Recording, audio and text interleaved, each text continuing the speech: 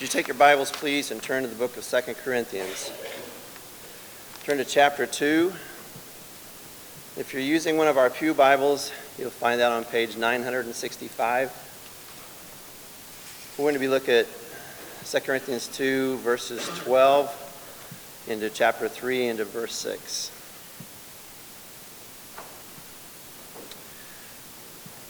When I came to Troas to preach the gospel of Christ, even though a door was open for me in the Lord, my spirit was not at rest, because I did not find my brother Titus there. So I took leave of them and went on to Macedonia. But thanks be to God, who in Christ always leads us in triumphal procession, and through us spreads the fragrance of the knowledge of him everywhere.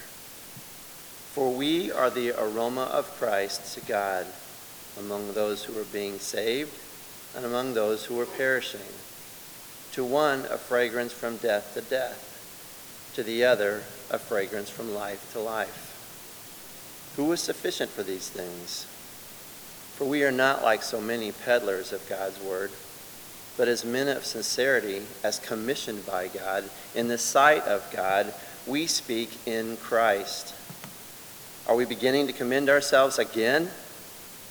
Or do we need, as some do, letters of recommendation to you or from you? You yourselves are our letter of recommendation, written on our hearts to be known and read by all. And you show that you are a letter from Christ delivered by us, written not with ink, but with the Spirit of the living God, not on tablets of stone, but on tablets of human hearts. Such is the confidence that we have through Christ toward God. Not that we are sufficient in ourselves to claim anything as coming from us, but our sufficiency is from God, who has made us sufficient to be ministers of a new covenant, not of the letter, but of the Spirit. For the letter kills, but the Spirit gives life. Let's pray. Father, this is your word. Your word says that through your Holy Spirit you gave us life. And your word says that we have received not the spirit of the world, but the Spirit who is from God, from you, that we might understand the things freely given to us by God. We take those verses, we take those words of yours, God, and I say, help us then, through your Spirit, to understand all that's in the text that's going to be taught today and preached today. Empower our pastor and fill our pastor with your Spirit, and place your words in his mouth for your people to hear. And God, may the truth of your word be carried from us into the lost world around us, the people with whom you have brought into our lives. And may all that be done for your glory. And we ask it all in Jesus' name. Amen.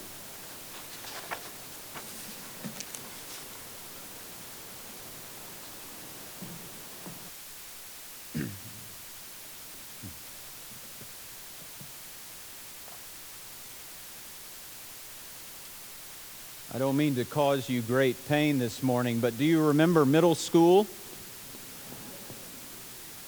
Do you remember playing dodgeball or kickball in middle school? If you don't recall how the teams are chosen, let me remind you. 2 athletic kids are the captains, and they begin to strategize about how to put together a winning team.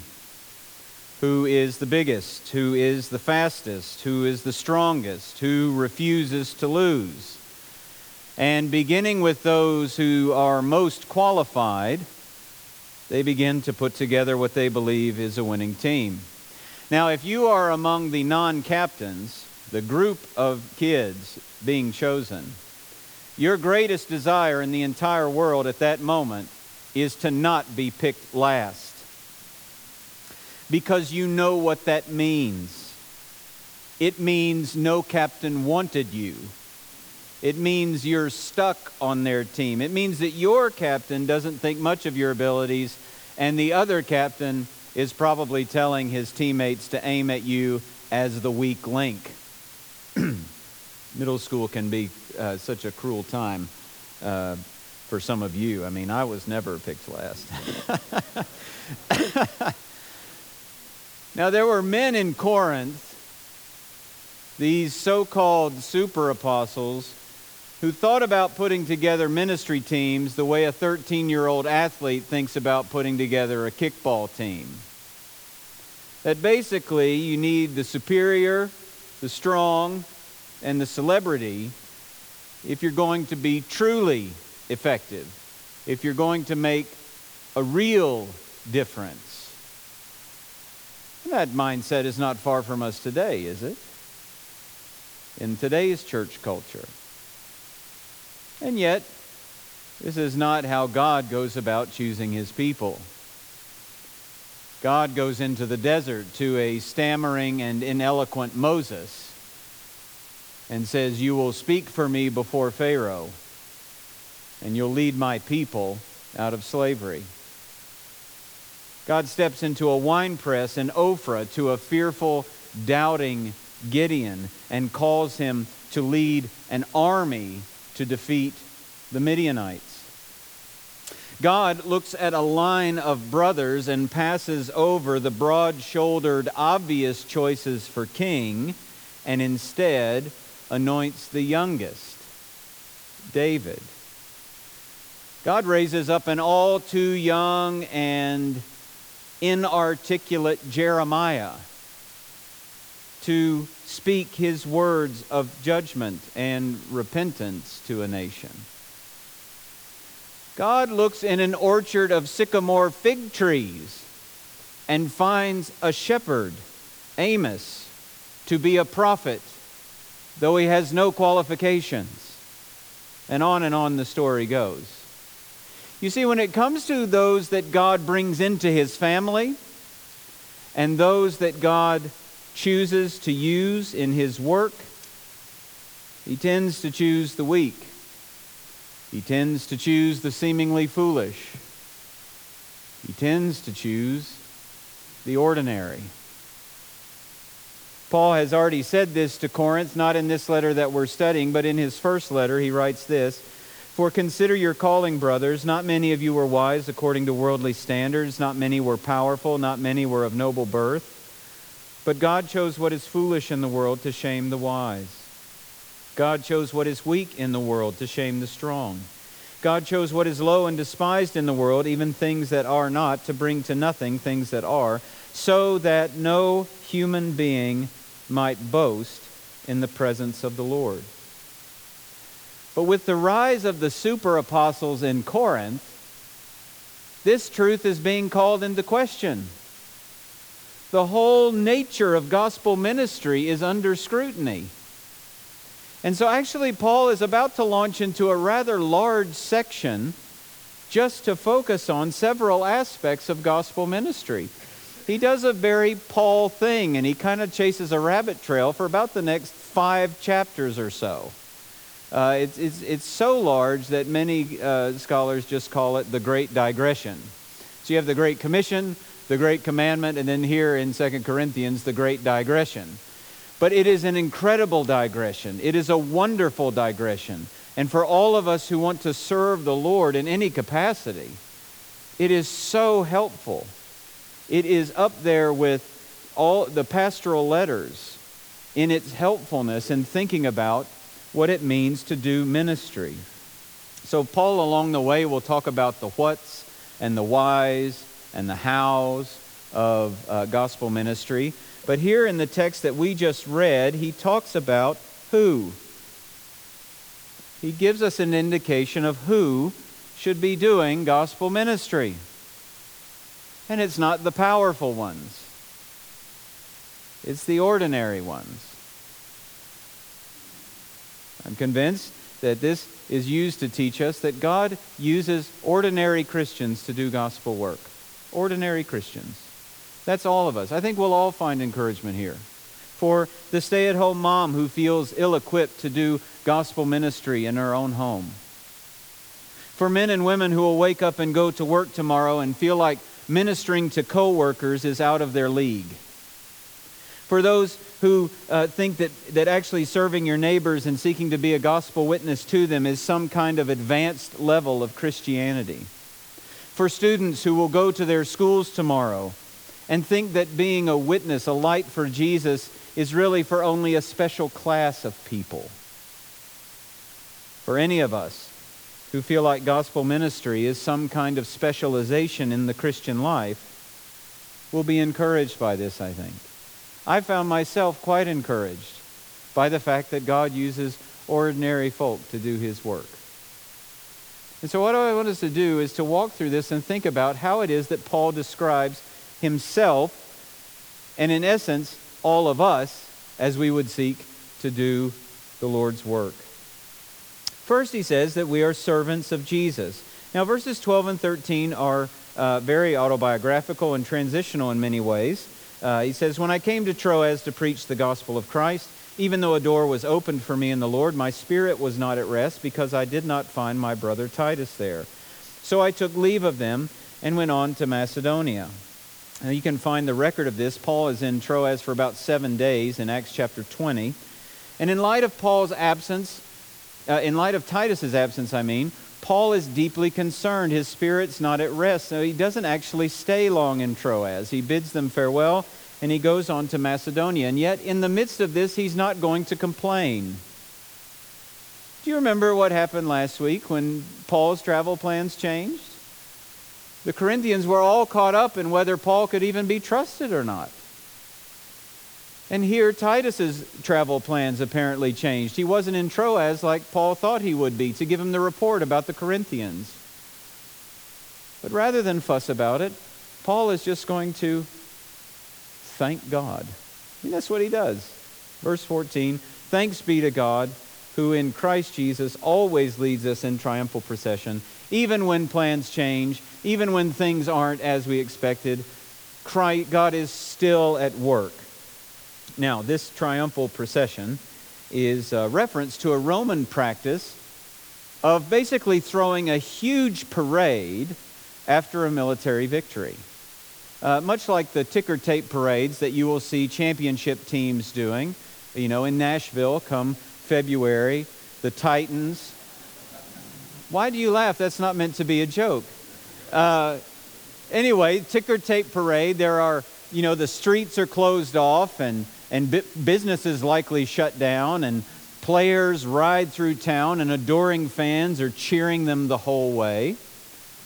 Well, after a great military victory, the Roman general would ride on his chariot, often maybe with his sons or close companions, at the head of the line, and behind him would come his victorious army, and behind them would come the captives, those that they captured from the enemy army. And all of that, as the general rides up front, as the army comes, but especially as the captives come. The more captives there were, the greater the general is sought to be. His greatness, his strength is on display in the capturing of these enemies. But then here's the question. What's Paul trying to say? Are we the victors? Or are we the captives? Well, now, theologically, you could answer that question either way. Because according to 1 Corinthians 15:57, God gives us the victory in Christ. So we have victory in Christ. But then you have passages like Romans 6 that tell us we were slaves to sin, but we have been set free now to be slaves of God. We are to be His servants. In fact, that's the way that Paul most often refers to himself, is as a servant of Christ. There's no doubt that Jesus is the victorious general here. However, who are we? The answer comes when you actually can see the Greek language behind this English. It's very helpful.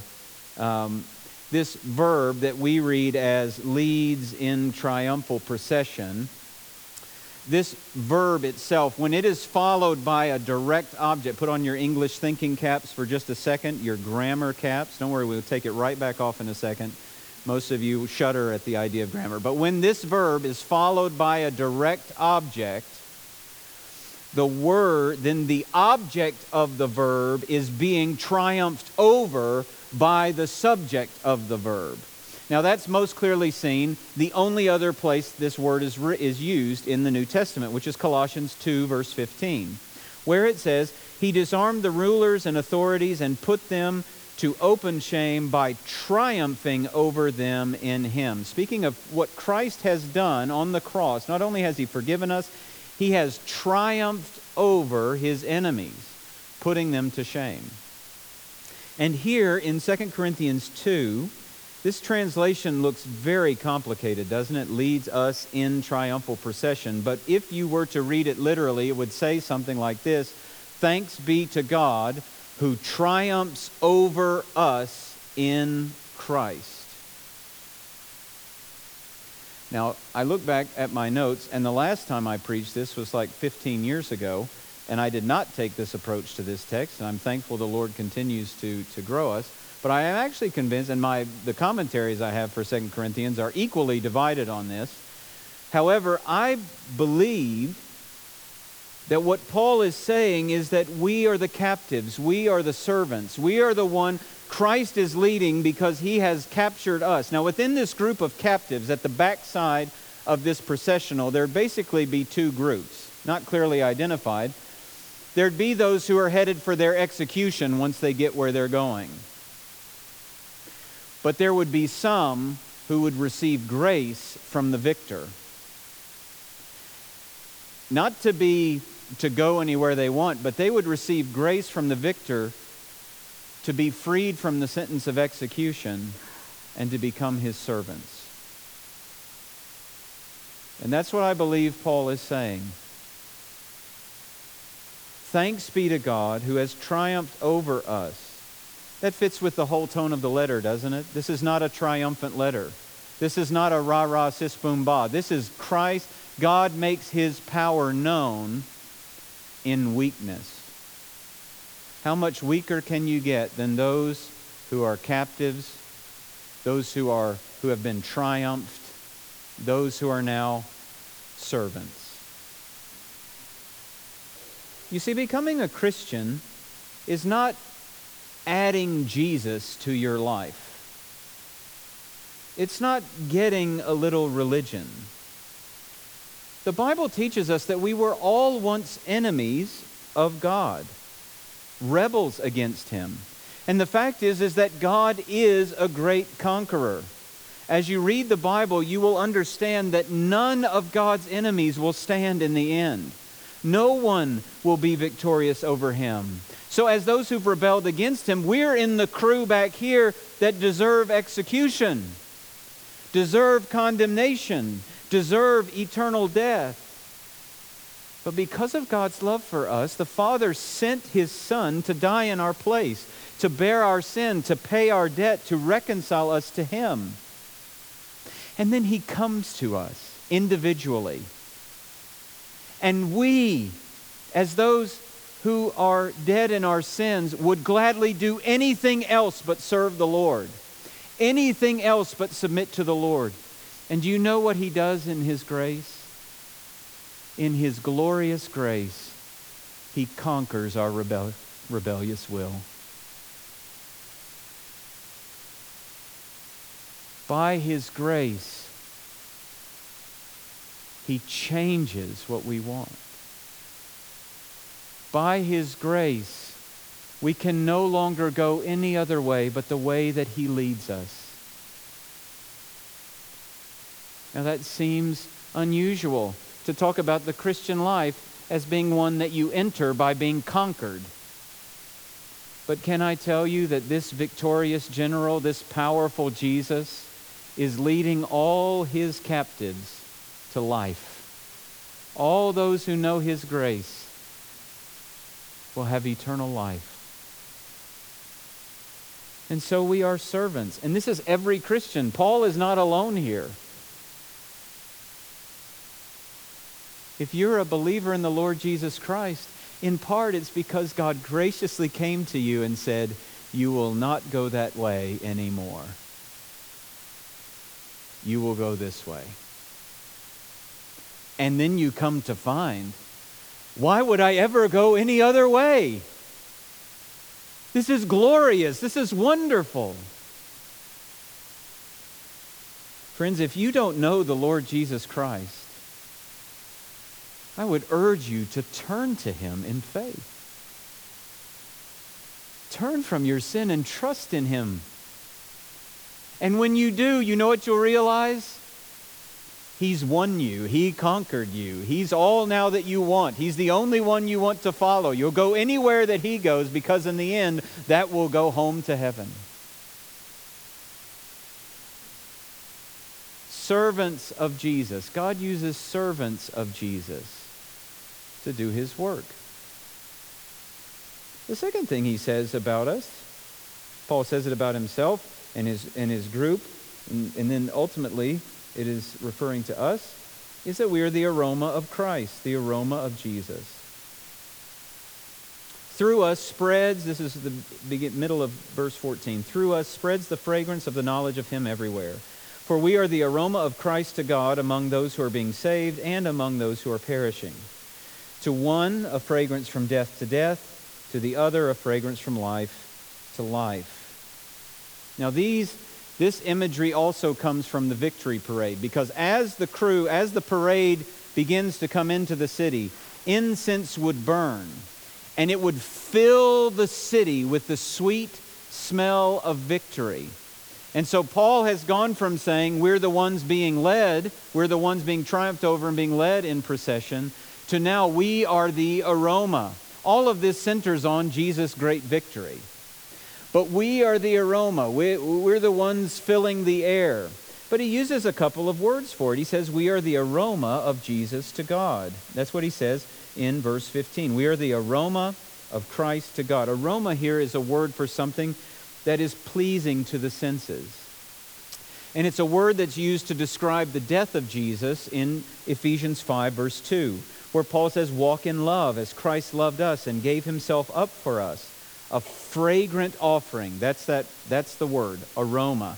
An offering, an aroma and sacrifice to God, like the incense that would rise from the sacrifices, like the smell, the sweet smell of the sacrifices. Jesus' sacrifice was fragrant. It pleased the Lord. And now our lives are marked by that aroma, so that we are pleasing to God because the sweet benefits of His sacrifice have been applied to our lives. So we are the aroma of Christ to God. But notice, we are also the fragrance of Jesus to others. He says we are the aroma of Christ to God among those who are being saved and among those who are perishing. To one, a fragrance from death to death. To the other, a fragrance from life to life. Now, the word fragrance is not the same word as aroma. Fragrance is just a scent that you can pick up and smell. And so what he's saying is that as we go from our home to our work, to our school, to recreation, in the words that we speak and in the actions that we take, we are the fragrance of Jesus, both to Christians and to non-Christians. Now, to many of us, and rightly so, this calls to mind the question, am I an accurate representation of the aroma of Christ as I go anywhere that I go? Am I faithfully representing the sweet smell of the gracious Lord Jesus Christ, His sweetness, His love, His mercy, His truth? Do I represent Him well? That's a question all of us should ask ourselves, but that's not Paul's focus here, is to ask that question. Paul's focus is to say that as we go about, we are in fact the fragrance of Jesus. To the Christian, it's the fragrance of life. To the non-Christian, it's the fragrance of death. But it's the same fragrance. How does that work? Well, one of the things that I've come to enjoy doing in the last few months is to make pinto beans the way that my grandmother made them. You soak the beans, and then you begin to cook the beans, and you put a little beef bouillon, a little bacon grease, which never hurt anything, a little salt, and a little patience. It takes a couple hours to get it done. And as those beans cook, the aroma of the bacon grease and the beef bouillon and all of that begins to fill the house. And I smell it, and I can't help but smile, and my mouth waters, and I'm wondering, when is it that these will be done? And when some of my children smell it, they recoil because they're just not trained yet. They just, they're not fully done getting there yet. Parenting fail, when pinto beans don't smell good to your children. Anyway, but it's the same fragrance smelled by two different people with two different desires in food, two different kinds of food they like. To one, it smells heavenly. To the other, it doesn't. Well, it's much the same in the spiritual life. That the fragrance of Jesus, as we go about where we go about, the fragrance of Jesus of our lives will strike the souls of others differently. Because, if you will, their spiritual taste buds are set to like certain things. And the heart that is not set on Jesus will not find the fragrance of Jesus pleasing. They will not think, oh, this is the smell of life.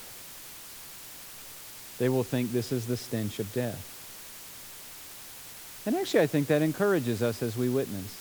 When you have a long time conversation with someone and they've just turned up their nose at Jesus for so long, but it seems that recently they've wanted to hear a bit more.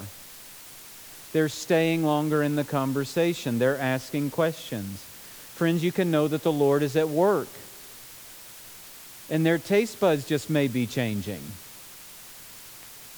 And even if someone continues to turn their nose up, we have to remember, don't we, that everyone turns their nose up at Jesus until they don't.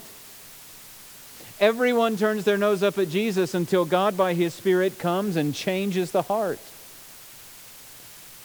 So our fragrance in the world will vary based on the heart condition of those around us. But our fragrance before God never changes. We are the aroma of Christ to God. So that no matter how rancid the world thinks Christianity is, God is pleased with us in Christ. So we can be encouraged by that. We can rest in that, and we can keep serving the Lord.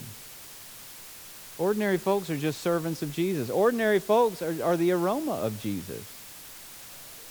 The next thing about these ordinary folks is that they're just sincere in speaking of Jesus. Paul asks a question at the end of verse 16, who is sufficient for these things? Who is it that meets the standards? Who's up to the task of gospel work?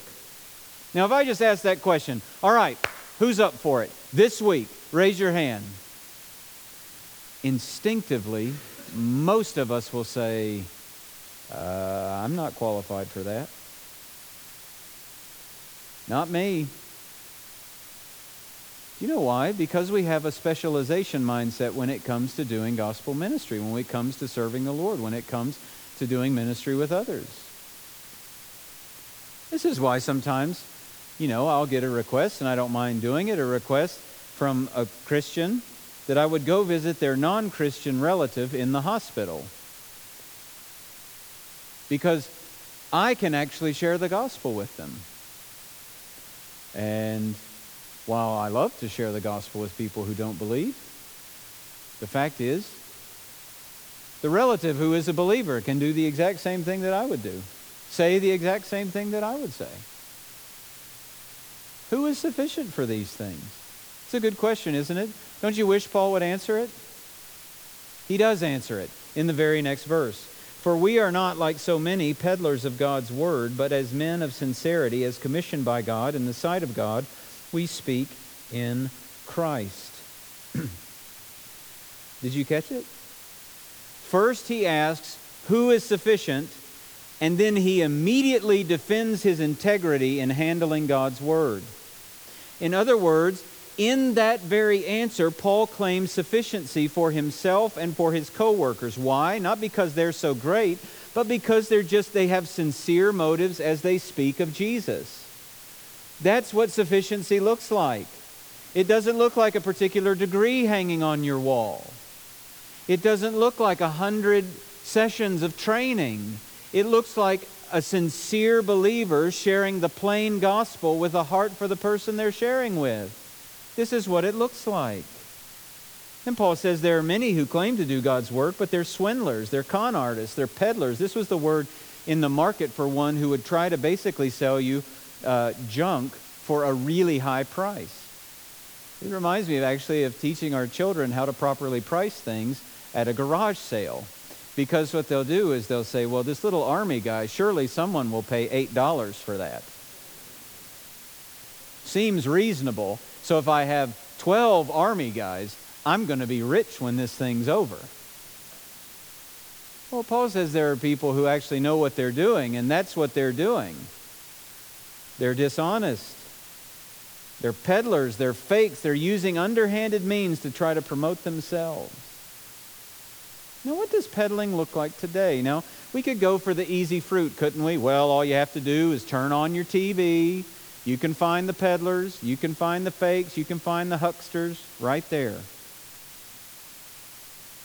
But I wonder how people who are sharing the gospel might be tempted to peddle God's word instead of speak with sincerity. I think one way is when we would minimize biblical truths in order to try to sell the gospel to our friend. The way an unsavory car salesman might minimize the problems with a vehicle just to try and sell it, to get it off the lot. For example, if we minimize the Bible's teaching on hell when it comes, or we apologize for it. We say, well, I don't really like this truth at all. I mean, nobody really likes this truth, but it's in the Bible, so we should probably talk about it. Now, certainly we don't get prideful in these things, but we shouldn't apologize for what God says will happen if we reject the Lord Jesus Christ. God has put it in the Word in part to reveal to us the truth, and through that often stimulates people to see the reality of where their life is headed. And when we decide we're just going to put that to the side, I'm just going to tuck it away. It's not that I don't believe it's true. I'm just not going to talk about it, or I'm just going to brush over that. We become peddlers. Or what about when your friend asks a question about biblical ethics and you know the answer will be completely unpalatable? It will completely go against their current worldview. Well, brushing it aside and not dealing with it and not just answering honestly, we could become peddlers. What about when we avoid speaking of repentance? Because we know when we talk about repentance, we're talking about there's something already wrong in my thinking and in my life. I don't want to say that to my friend. We can become peddlers. You see, if we do these kinds of things, we're dishonest, we're insincere, and we're peddling a type of Christianity that actually isn't Christianity at all. And so we must refuse to peddle. Who is sufficient? Ordinary folks who have sincere hearts and share the plain gospel. That's a much different answer than if I just asked that and had everybody take a quiz, right? Who do you think is sufficient to do this kind of thing? Who do you think is sufficient to be the aroma of Jesus everywhere they go? Who do you think is sufficient to be a servant of Jesus? Well, we could get all kinds of answers. But Paul tells us, well, it's those who are sincere with the truth. Speak it plainly. Don't peddle it. Don't promote yourself. Don't twist it so somebody will take it. The fourth thing about these ordinary folks who God uses is that they're commended by Jesus. Look at this is what happens as we transition to chapter 3. It's an awful thing. This is one of those bad chapter breaks in the Bible. This is a place where this flows right out of what he is saying in chapter 2. Paul moves on, and he knows that claiming to be sufficient for gospel ministry makes it sound like he's tooting his own horn, like the other teachers in Corinth might sound. And so he wants to make it clear that he's not. So he writes, are we beginning to commend ourselves again? Or do we need, as some do, letters of recommendation to you or from you? You yourselves are our letter of recommendation, written on our hearts to be known and read by all. And you show that you are a letter from Christ, delivered by us, not written with ink, but with the Spirit of the living God, not on tablets of stone, but on tablets of human hearts. Now, it is certainly out of order to commend yourself. Back 9 years ago, and I've shown this to several of you, so you'll know what this is, when we were looking for an associate pastor who ended up being Chad, coming out of our own congregation. We had, a job posting out there and had any number of, just a huge stack of resumes that we're filtering through. Well, one of them came with a PowerPoint. I thought, that's interesting. I've not seen a PowerPoint come with a resume. So I open up the PowerPoint, and on the first slide is a picture of this man with his family, and I don't remember his name, but we'll just call him Joe. Sorry, Joe. All right, but we'll just call him Joe. Joe, Gray Road Baptist Church's next associate pastor. I will just tell you, that is off-putting. If you're thinking of doing that, that may work in any number of places. It does not work when you're applying to be serving in ministry somewhere. So the delete button was not far from me, and I hit it. But that kind of thing, if you just open that up, it's off-putting immediately, isn't it? Even as you heard that, it was off-putting to commend yourself in that way. But a letter of commendation from someone else is something we do all the time. And it's something that was practiced there. It was a way of demonstrating one's authenticity in a place where you're not known. Paul does it himself. In Romans 16, he commends Phoebe to the church as one that they should welcome and make sure that her needs are met. It's not uncommon for me to get an email or a letter from a pastor that I do know introducing to me some missionary that I don't yet know, a missionary who is seeking an audience with me. And so here, rather than commend himself, Paul says, all you need, if you want to read my commendation letter, here's what you need to do. Look in the mirror. You are my commendation letter. Look at your conversion. Look at the establishing of your church. Look at the spiritual fruit in your lives. There you'll find all the proof you need that I am sincere. But he says, I didn't write the letter. Did you notice that in verse 3? You show that you are a letter from Christ. Not a letter from me. Christ has written this letter. Christ wrote the letter commending Paul. And the words aren't written in ink, not on stone like the law, but it's written on their hearts by the transforming work of the Holy Spirit. In short, he's saying that the gospel fruit in your lives is Jesus' commendation letter. Now, as ordinary Christians, when we go about doing the work of ministry, there are times that Jesus will commend what we do by showing us the fruit of our work in other people's lives. The fruit of the Spirit, or uses some hard conversation to bring repentance, or renewed love for Jesus, or when that friend is in the midst of suffering, after the Lord uses you to speak into their lives and there is increased hope in the midst of that suffering, or there is encouragement. On Thursday, Susan and I moved Caleb to Muncie so he could start school.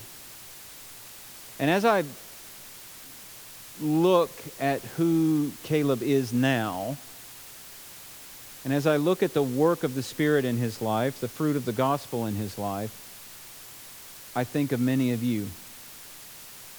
I think of you, Stephen, and the hours that you poured into my son.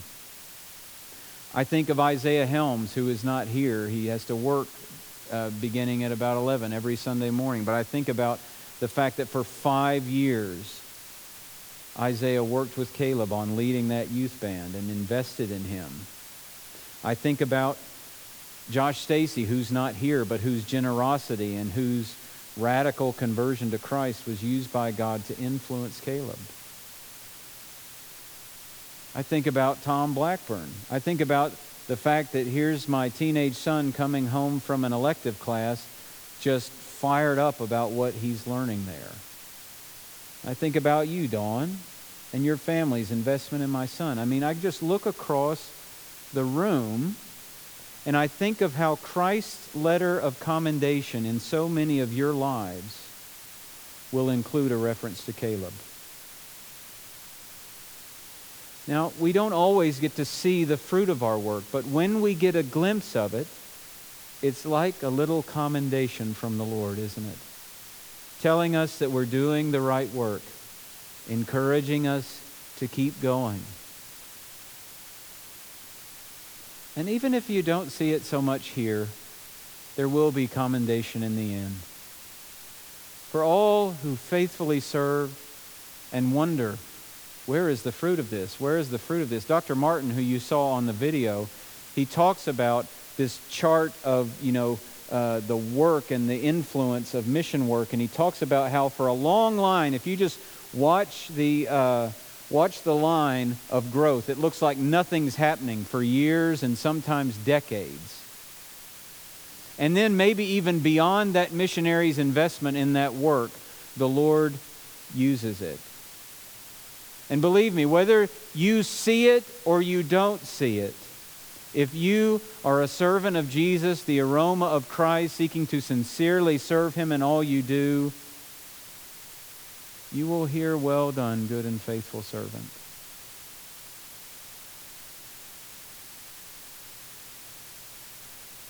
The last thing, we ordinary folks are strengthened by God. Paul wants to make it very clear that when he says Jesus has written his commendation letter in their hearts, he is not patting himself on the back. He is not saying, "Look what I did." He says this, "Such is the confidence that we have through Christ toward God. Not that we are sufficient in ourselves to claim anything as coming from us, but our sufficiency is from God, who has made us sufficient to be ministers of a new covenant, not of the letter, but of the Spirit. For the letter kills, but the Spirit gives life." It's God who commissioned Paul. You remember? It was God who said, "I'm going to show him how much he must suffer for my name's sake." It was God who sent him among the Gentiles. It is God who has made him sufficient for the ministry he's doing, this ministry of the new covenant. A covenant that doesn't hinge on works of the law, the letter. If that were the case, it says the letter kills. The only result of that is death. No, this new covenant in Christ is established in Jesus' blood, and it hinges on the work of the Spirit, giving us a new heart, giving us a new life, which makes it clear that Paul can't take credit for anything that's happened. This is the work of the Spirit. God has sent him, God has empowered him, and now the Spirit of God is making things happen. He says this in 1 Corinthians 3. What is Apollos? What is Paul? Servants through whom you believed. I planted, Apollos watered, but God gave the growth. So neither he who plants nor he who waters is anything, but only God who gives the growth. He can't even take credit for how hard he's working. In 1 Corinthians 15:10, he says, "I worked harder than any of them," speaking of the other apostles, "though it was not I, but the grace of God that is in me." And then in Colossians 1, he says, "For this I toil, struggling with all His energy that He powerfully works within me." Paul is very aware that as he goes about doing ministry for God, he only does so because he's been strengthened by God. That's the only way you'll accomplish any ministry. Did you know that? You can do a whole lot of, but you're not going to accomplish a single thing. And in fact, without knowing and relying on the strength of God to help us, quite frankly, that's when a lot of people just throw in the towel. I've had enough of this. I'm done. You see, there are times when we do work harder than everybody else, like Paul said. There are times that we do give more time or more energy or more effort or more blood, sweat, and tears to whatever ministry it is. And the wrong way to respond to that, the wrong way to speak about that, is to boast in yourself. Now, nobody usually goes around bragging about themselves. That boasting usually takes the form of complaint. I had to do this all by myself. Nobody helped me. I just had to get it done, so I got it done.